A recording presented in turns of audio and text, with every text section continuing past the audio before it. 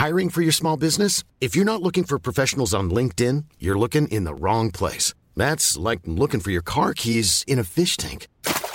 LinkedIn helps you hire professionals you can't find anywhere else, even those who aren't actively searching for a new job but might be open to the perfect role. In a given month, over 70% of LinkedIn users don't even visit other leading job sites. So start looking in the right place. With LinkedIn, you can hire professionals like a professional. Post your free job on linkedin.com/people today.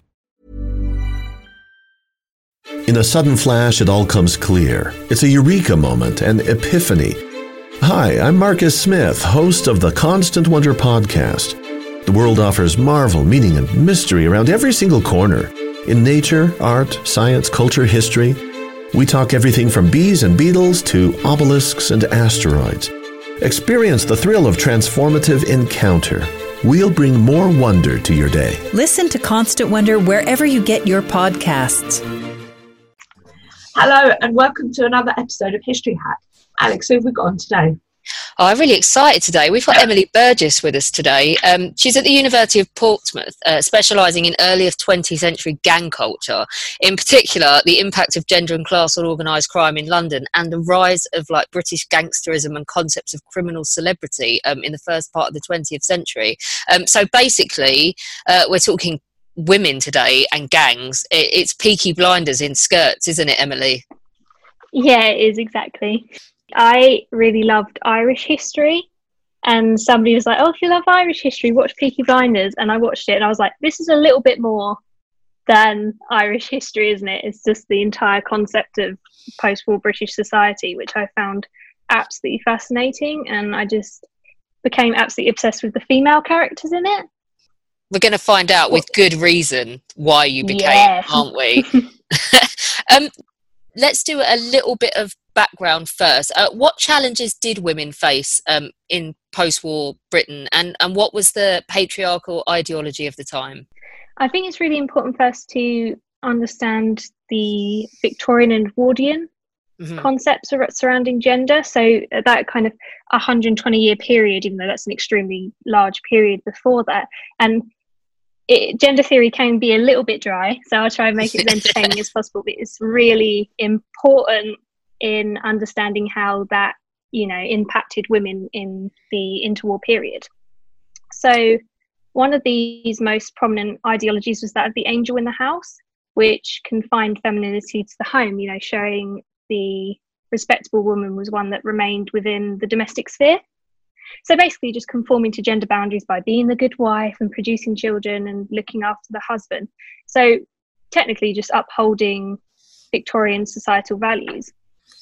Now, contemporary women did challenge this to an extent, and it can be seen with middle-class women and the rising philanthropy of the 19th century. So women would place themselves within the sphere of the urban poor and in essence breaking from their own private sphere. Yet they still maintained these motherly feminine roles by helping in kitchens, aiding with looking after the children of the poor. So you can see that their actions were justified by maintaining those gender boundaries, even though they left their own sphere.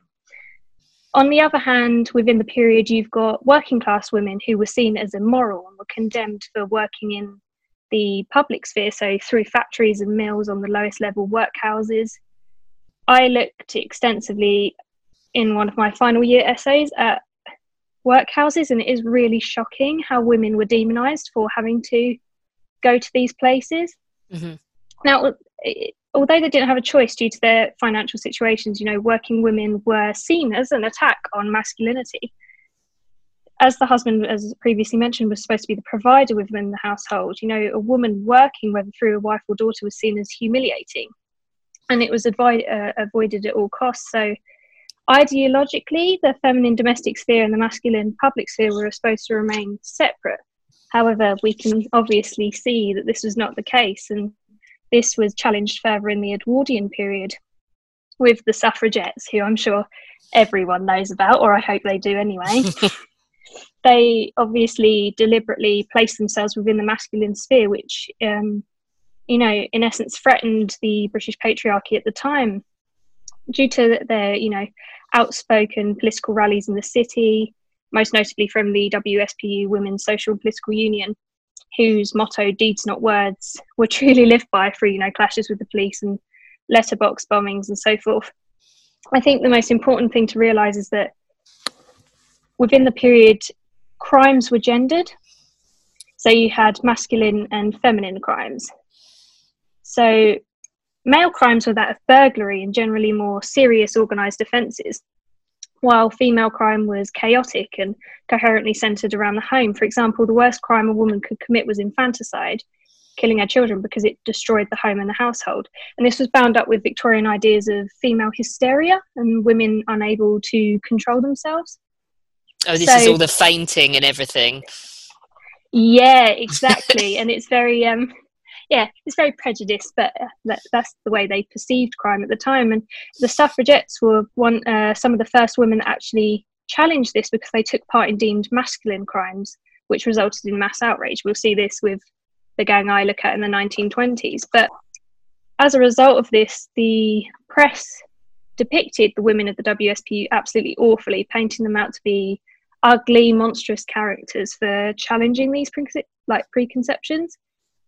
It got to a point where Emmeline Pankhurst even, you know, deliberately dressed as the ideal Edwardian lady in order to contradict these stereotypes. And although this is not directly related to female gang culture, it is very important as it shows the changing nature of the female psyche and how women were questioning their place within society, a theme that will become clear when looking at female gangsters in the 1920s, as they directly fed into that fear of the breaking of gender boundaries in the period. And this was obviously just bound up with other concerns at the time. But yeah, that's in a nutshell. So how did the Edwardians and Victorians view race at the time? Okay, so the Edwardians and Victorians were absolutely obsessed with categorising and understanding society, you know, especially surrounding poverty and immigration. I think everyone knows, like, the East End of London and South London were placed under significant scrutiny.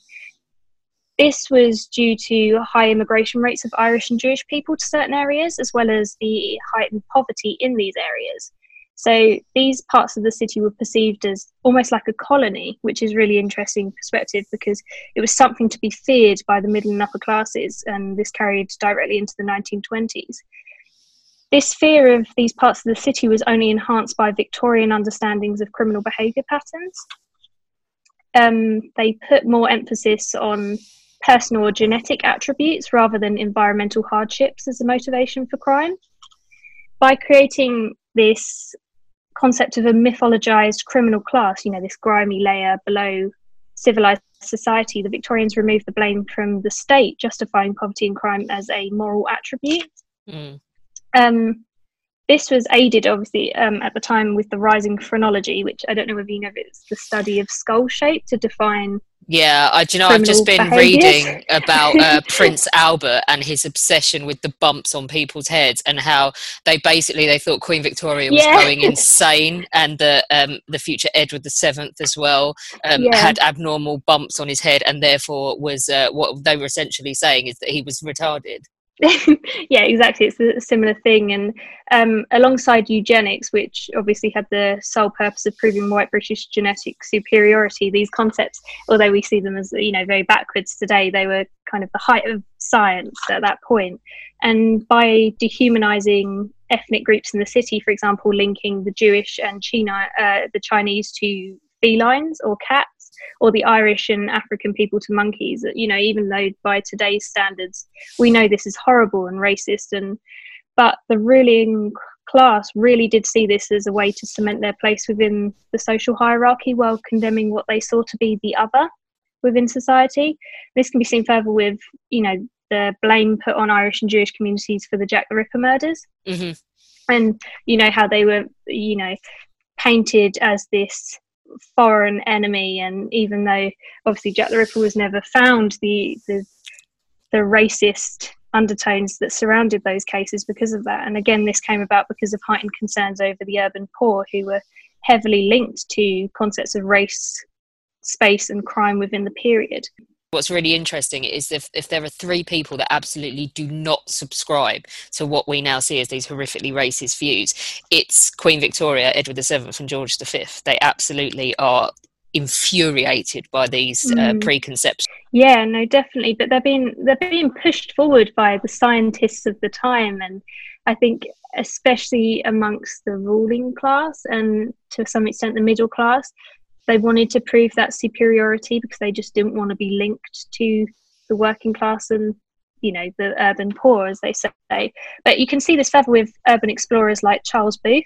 I don't know whether you've seen his poverty maps, but I use them a lot in my dissertation, and they're actually really fun to look at. You can spend hours looking at them, but they were created between 1886 and 1903, and he used colour coding to show how close the poor were to the elite. So he used black lines to show the lowest class, vicious and semi-criminal, yellow for the upper class and red for the middle class. In areas like Marylebone and, you know, a designated affluent area, he drew black lines that were nearing the district. So it was indicating the possible corruption of these wealthy territories, almost like an invasion, you know, referring to the East End as this colony.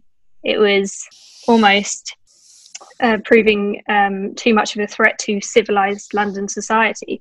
But this encroachment will become very important in understanding contemporary responses to female gangsters as they broke these class boundaries, threatening these wealthy areas. They were also subjected to outdated concepts of the criminal class. So you can see this with, there's a Scotland Yard detective called George Cornish, and he constantly refers to gangs of the 1920s as part of this class of people. And by, you know, using that language, it shows that areas of the metropole were still seen as dangerous places of moral corruption and criminality, and that the authorities were clinging on to these outdated perceptions of crime, which was, you know, only enhanced further at the end of the First World War. So how does the First World War impact British society? And what are the racecourse wars? The racecourse wars. Yeah, so one of the biggest impacts on post-war society was actually the fear of post-war brutalisation, which was men coming back from the First World War and being unable to adjust back to civilian life and being very violent. And as a response, crime was getting more violent. I think what we need to realise is that there was no help from the government concerning mental illness and the psychological effects of warfare. So the solution of what to do with these violent men was to put them back into the army and send them to India or Ireland, and we all know that went really well. But as a result of this, you know, belief that the government belief that society was expected to go back to normal, there was actually a lot of anger directed at the state.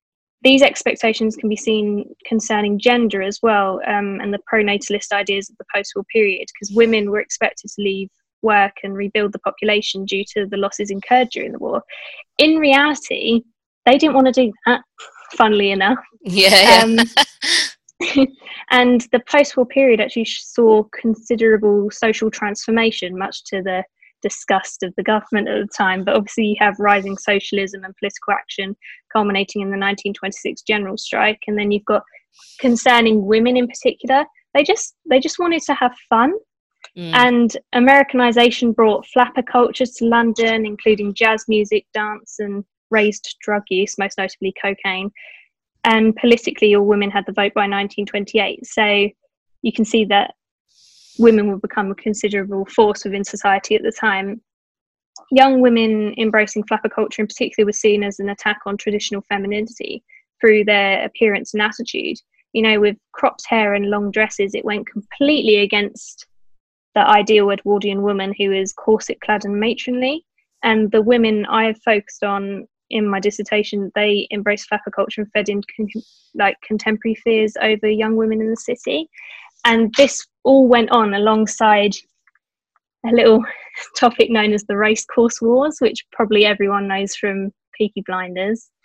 So it was an extremely important feature of criminality within the period, specifically in the early 20s. So leisure practices were increasing in the interwar period, and horse racing was one of the most profitable. So whoever controlled the race courses controlled the races, and in turn controlled the bets and the money. It was a big business that caused rival gangs to fight for supremacy. And most notable was an Italian gang led by Darby Sabini, who was allied with Jewish gangs led by Alf Solomon and the deemed Jewish Al Capone, Edward Emanuel, which I think is one of the coolest nicknames. They were in constant clashes with the Brummagem gang led by Billy Kimber and the South London Elephant Boys, among others, but it gets extremely complicated because gang alliances were broken and made so frequently. Yeah. Now, from a social point of view, the authorities became particularly aware of rising gang violence when it expanded from the racecourses into the city streets, and this was due to the closeness of each gang's territories in London. So linking back to that fear of otherness in the city, interest in foreign gangs within the period in particular increased, especially considering the xenophobic nature of post-war society. I think one of the most interesting characters is Darby Sabini, because he was known as a leader of an Italian gang. However, he was born in London, didn't speak Italian, and never visited Italy. Yet he was depicted as this suave foreign felon, and it's very interesting. And even in this show, Peaky Blinders, in season 2, is depicted that way. So you can see how it's obviously influenced the time. But his enforcers were from Sicily, but he himself had this manipulated image crafted around him, especially by the press and the courts. But similarly, the women of the 40 Elephants gang, who I've looked at, too became shrouded in otherness due to their gender, race and class. But and that leads on to my gang, really. So that sets up the theme there. Yeah, let's do it. Let's get to these diamond-studded knuckle dusters and talk about the 40 Elephant gang. This is what we're all here for. So, who are they? So, I think it's really important to point out that the gang had been in operation for a long time under a woman named Mary Carr, who was known as the Queen of the 40 Thieves. She's going to be the focus of my master's, so I'm very excited to develop an understanding of her. But after Carr, leadership was taken by a formidable woman called Alice Diamond, and due to the gang's prominence in the Elephant and Castle district and their alliance with the South London Elephant Boys, their name became the 40 Elephants gang. So it had quite a strict hierarchy with over 50 gang members, and it operated under 4 different designated queens over a 70-year period. So that is an incredibly long time for an organised crime syndicate within the period. Alice Diamond in particular brought a more violent approach to the gang, which can be linked to a very violent upbringing. So originally born Alice Elizabeth Black, she was born into a workhouse, grew up in a very tough environment in Lambeth, and these areas were marked black on Booth's maps, showing them to have been a perceived criminal and poverty-stricken district. Her family had criminal records, and her mother was done many times for shoplifting, and her father for assault. He actually punched the Lord Mayor's son in the nose, which I don't know why that always sticks in my head when I think about it. But it's in her blood, isn't it? Yeah, exactly. And her brother was brought out of prison to be enlisted in the army, where he actually had his legs shot off. So she had an extremely tough upbringing, and she was also seen as part of this criminal class. And similarly, another gang member, Gertrude Scully, grew up in poverty in Suffolk, which was known as a notorious Irish area. I bring this up because obviously we've already discussed how the Irish were perceived within the period, and if you had Irish blood, you faced a higher chance of prosecution for drunkenness or violent offences. And it can be added that due to little legal protection, working class people were 3 times as likely to go to prison than middle class people. So that actually made them extremely vulnerable to judicial bias. And this is really important when looking at the third woman, Maggie Hughes, because her mother was an Irish immigrant from Dublin and her father was a notorious criminal within the period. So she was already on the police's radar because of this. She was also second to Alice in the gang's hierarchy. So these 3 women in particular became some of the most prolific gangsters in the 1920s. Many of us have those stubborn pounds that seem impossible to lose, no matter how good we eat or how hard we work out. My solution is PlushCare. PlushCare is a leading telehealth provider with doctors who are there for you day and night to partner with you in your weight loss journey. They can prescribe FDA-approved weight loss medications like Wegovy and Zepbound for those who qualify. Plus, they accept most insurance plans. To get started, visit plushcare.com/weightloss. That's plushcare.com/weightloss. Quality sleep is essential. That's why the Sleep Number Smart Bed is designed for your ever-evolving sleep needs. Need a bed that's firmer or softer on either side? Helps you sleep at a comfortable temperature? Sleep Number Smart Beds let you individualize your comfort, so you sleep better together. J.D. Power ranks Sleep Number number 1 in customer satisfaction with mattresses purchased in-store. And now, save 40% on the Sleep Number Limited Edition Smart Bed for a limited time. For J.D. Power 2023 award information, visit jdpower.com/awards. Only at Sleep Number stores or sleepnumber.com. I think everyone just wants to know about their crimes. So yeah, let's. What did they get up to? Yeah, everyone wants to know the facts. So the court records show that they committed deemed masculine crimes, which resulted in higher sentencing. On average, they served between 18 and 21 month sentences, which is a long time for a woman within that period. Their crimes range from violent offences such as attempted murder, wounding with intent, assaulting police, causing riot, to burglary and larceny, so very varied. Female violence in particular was relatively unusual, so as a result the women gained considerable press coverage. So some examples of their violent offences, these do get quite gruesome, just warning. People love gruesome on this podcast. Oh, we're gonna go gruesome. These women, proved to be extremely different within the period due to their violent offences, because it's just very unusual. You don't see it anywhere really. That, for example, Maggie was indicted for murder for nearly slashing a woman to death with a razor blade on the body and face. The gang also bottled a woman at a racecourse, cutting her face so badly that she was unrecognisable and her eyeball split. And then when she fell to the ground, the gang nearly kicked her to death. So, these women are extremely volatile. And Alice was known to have carried around knuckle dusters laced in diamonds, which is obviously hence the inspiration for her name. And also her gang loved stealing diamonds. So I have a sneaky suspicion that was also an inspiration for her nickname. But she had a lot of previously mentioned names on her court records. So she's an absolute nightmare to hunt down, but there's so many pseudonyms. So she was obviously trying to evade the police, but the most frequent is Alice Diamond, and she's referred to that in the press. So it was obviously quite a glamorous and striking name, and also very theatrical within the period. So she fit massively into that idea of the 1920s gangster. There was also an instance where 3 women beat a group of teenage boys so badly that they actually ended up in hospital. And when asked why they did it, Alice said to teach them some respect. So you can see the importance of reputation within the period. And it's just that idea of, 3 women in their mid-20s actively beating up a group of teenage boys. You don't see that in historical dramas. So they appear to be the irony. Opposite. Yeah. I know, it's pretty mad when you actually look at the crimes. But there was another time that Alice found out that one of her girls was sleeping with a man from a rival gang, and they nearly beat her to death. So it was a very violent world that they were living in, and a lot of the time, if people from poor areas even spoke to the police, their own families would beat them up.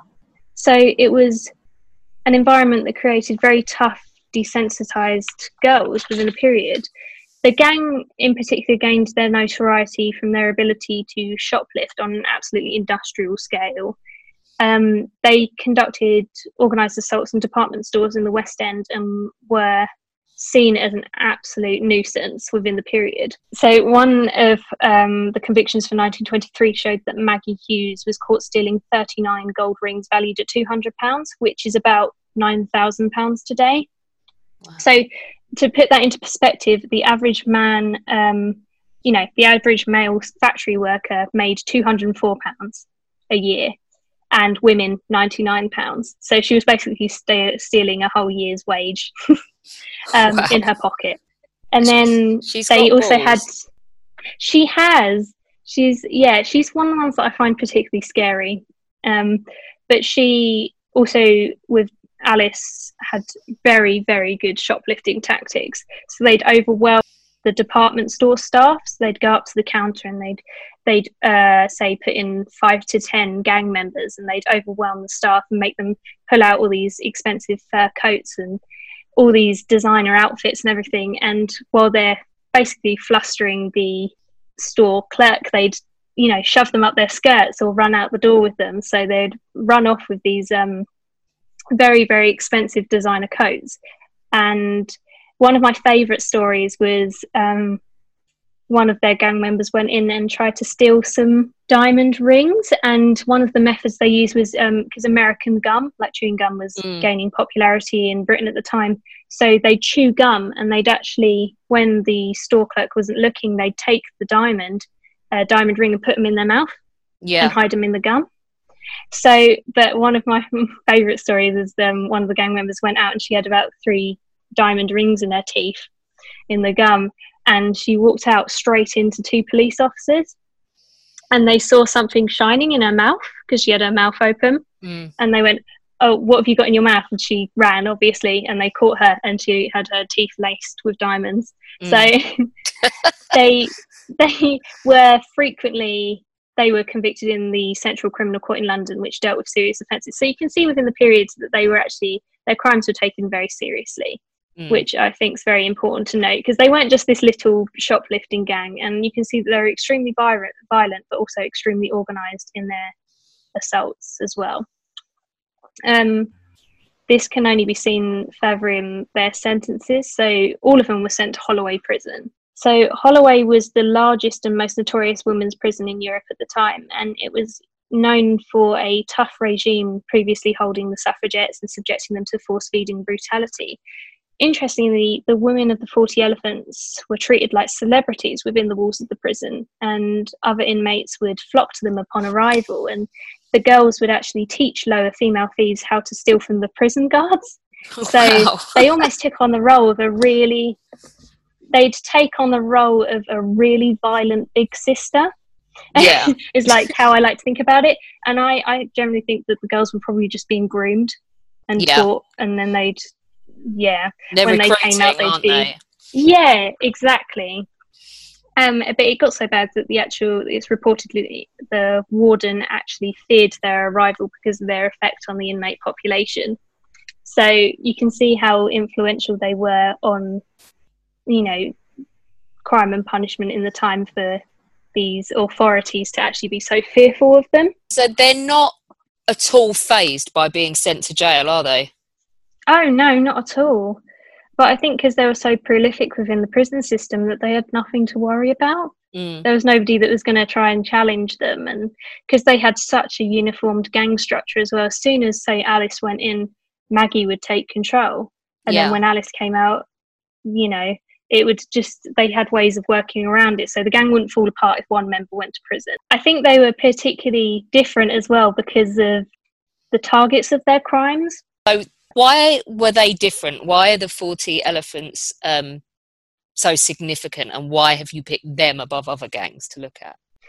I think they're extremely important to understanding criminality in the 1920s because they targeted wealthy districts and boutiques, which showed that they were breaking from class boundaries and targeting the assumed untouchables within society.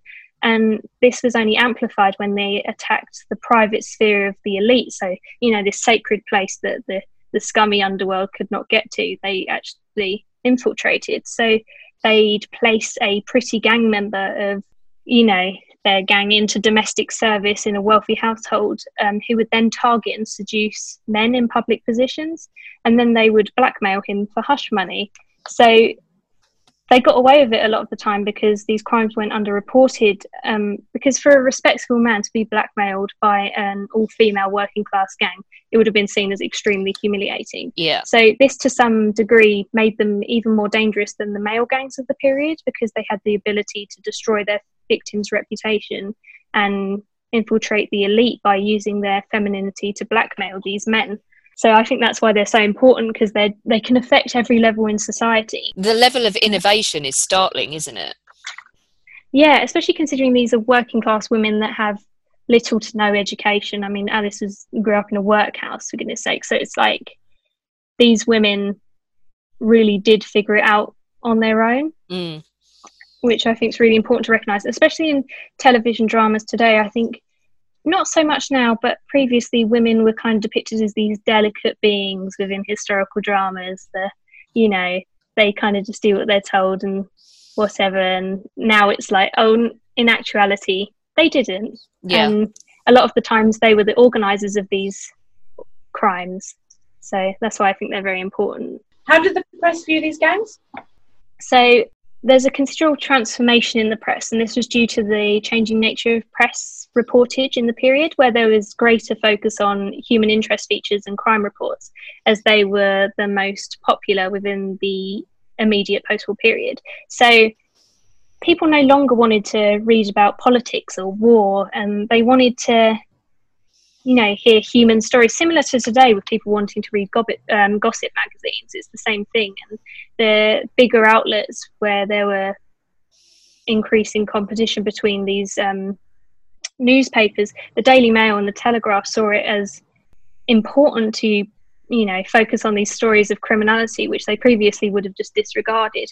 But because of the popularity amongst their middle and upper class readers, they decided to actually present them.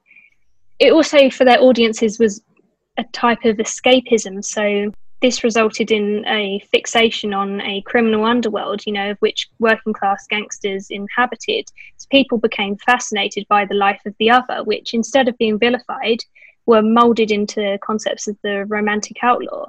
This can be seen with the Italian gangs in particular, as they had a smart appearance and were dapper and appeared as this, ideal criminal within the period. But they also, the women of the 40 Elephants, embodied the idea of the femme fatale, so the rebellious woman. So they too were glamorized within the period, as they embraced flapper culture and excessive parties and lifestyles, much to the reflection of cinema characters. It made them seem exciting and otherworldly within the period. And Maggie Hughes, in a 1926 article from The People, was actually, they make reference to her nickname of Babyface, and she was depicted as beautiful and glamorous, despite the fact that she, nearly slashed a woman to death with a razor blade.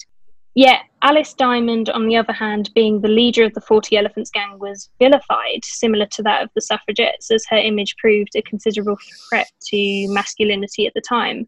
And, it can be seen with the negative association words used when talking about her. The most frequent ones were notorious, violent, dangerous monster. So all trying to, portray this very dangerous image of this female criminal. Her appearance was exaggerated considerably, and the Liverpool Echo, for example, stated that she was 6 foot, which is incredibly tall for a woman at the time. In reality, her court records showed that she stood at 5'8" tall. So even though it's a clear fabrication, the average man in the 1920s stood at 5'6" tall. Yeah. So she still would have been a formidable figure if encountered in real life. So another example can be seen as she was reported as being a strong and powerfully built woman, and she could knock out a man with one punch. And the Illustrated Police News take this to an absolutely ridiculous level when they call her an Amazon. So, yeah, exactly. So calling her obviously a mythical creature that was seen as barbaric and unable to conform to the rules of man, it shows a lot about the nature of 1920s press reportage and how contemporary fears were exploited by the press in order to gain readership and shock their middle and upper class audiences. And by feeding into a society that was already fearful about the changing nature of femininity, the 40 Elephants gang, being women from the working class and having immigrant blood, embodied fears of otherness and, civil deterioration within the city. Yeah. Just finally, what happens to the 40 Elephants gang? You said they're around for 70 years. So then Alice actually goes to prison for quite a long time for inducing riot. And then leadership is taken up by a woman named Lillian Kendall, who is also known as the Bobhead Bandit, which nice. I think is an amazing nickname. But she brought a less violent approach, but she was very sneaky. So she brought, she loved driving Rolls Royces, for example. She loved driving these fast-powered cars, and basically they just got extremely good at shoplifting within the period and moved outside of London to Margate and other areas. So they continued for a very long time after. Thank you so much for coming on to talk to us about female street gangs in the 20s. That's all right. Do you know what? You are the absolute youngest person we've ever had on. You haven't even started your masters yet, and it doesn't show at all. You are clearly a superstar in the making. Can't wait to hear more the more that you research. Oh, thank you. Thanks so much for coming on. Oh, thank you very much. Join us tomorrow when we will be talking to Pete Brown, or more accurately, our judges from down the pub, Andrew Holmes and Johnny Dyer, will be doing most of the talking to Pete Brown, because he's come on to do the history of beer, which made them so excited that it just would have been cruel of me and Alina to sit and ask the questions when they were just so happy and dying to get at him, basically. So all four of us are having a chat with Pete Brown tomorrow. And then on Sunday, you can join us for quite a relaxed conversation between myself, Peter Hart, Josh Levine and Gary Bain. So it's another cross pod with Peter Hart's military history. We talked about World War I flyers. We wanted to talk about aces that aren't as well known. And we also wanted to talk about people who weren't aces, who were important as well. So it's just a general chat about aviation in World War I, where we just swap stories and talk about some of the guys that we absolutely love from our research. It's really good fun and not quite as manic as the last time those two were on, which you'll be pleased to hear. Don't forget that you can become a patron of History Hack for as little as $1 a month. All you need to do is go to www.historyhack.podbean.com. We'd like to keep going in the aftermath of the coronavirus crisis, but we're poor, so we'd appreciate your help. There now follows a public service announcement. I'm Horatio Hornblower. And I'm Archie Kennedy. The simplest gift you can give in these troubled times is to obey orders. Indeed. The regulations are very clear in the matter. It is the duty of all of us to remain at anchor until the little people in the talking box signal you otherwise. You don't want to end up getting flogged. Good day to you. Good day to you both. Hey, it's Danny Pellegrino from Everything Iconic. Ready to upgrade your style game without blowing your budget? Check out Quince. They've got all the good stuff, shirts and polos, activewear, and fine leather goods, all at 50 to 80% less than other high-end brands. And the best part? They're all about safe, ethical, and responsible manufacturing. Get that luxury vibe without the luxury price tag. Hit up quince.com/upgrade for free shipping and 365-day returns on your next order. That's quince.com/upgrade.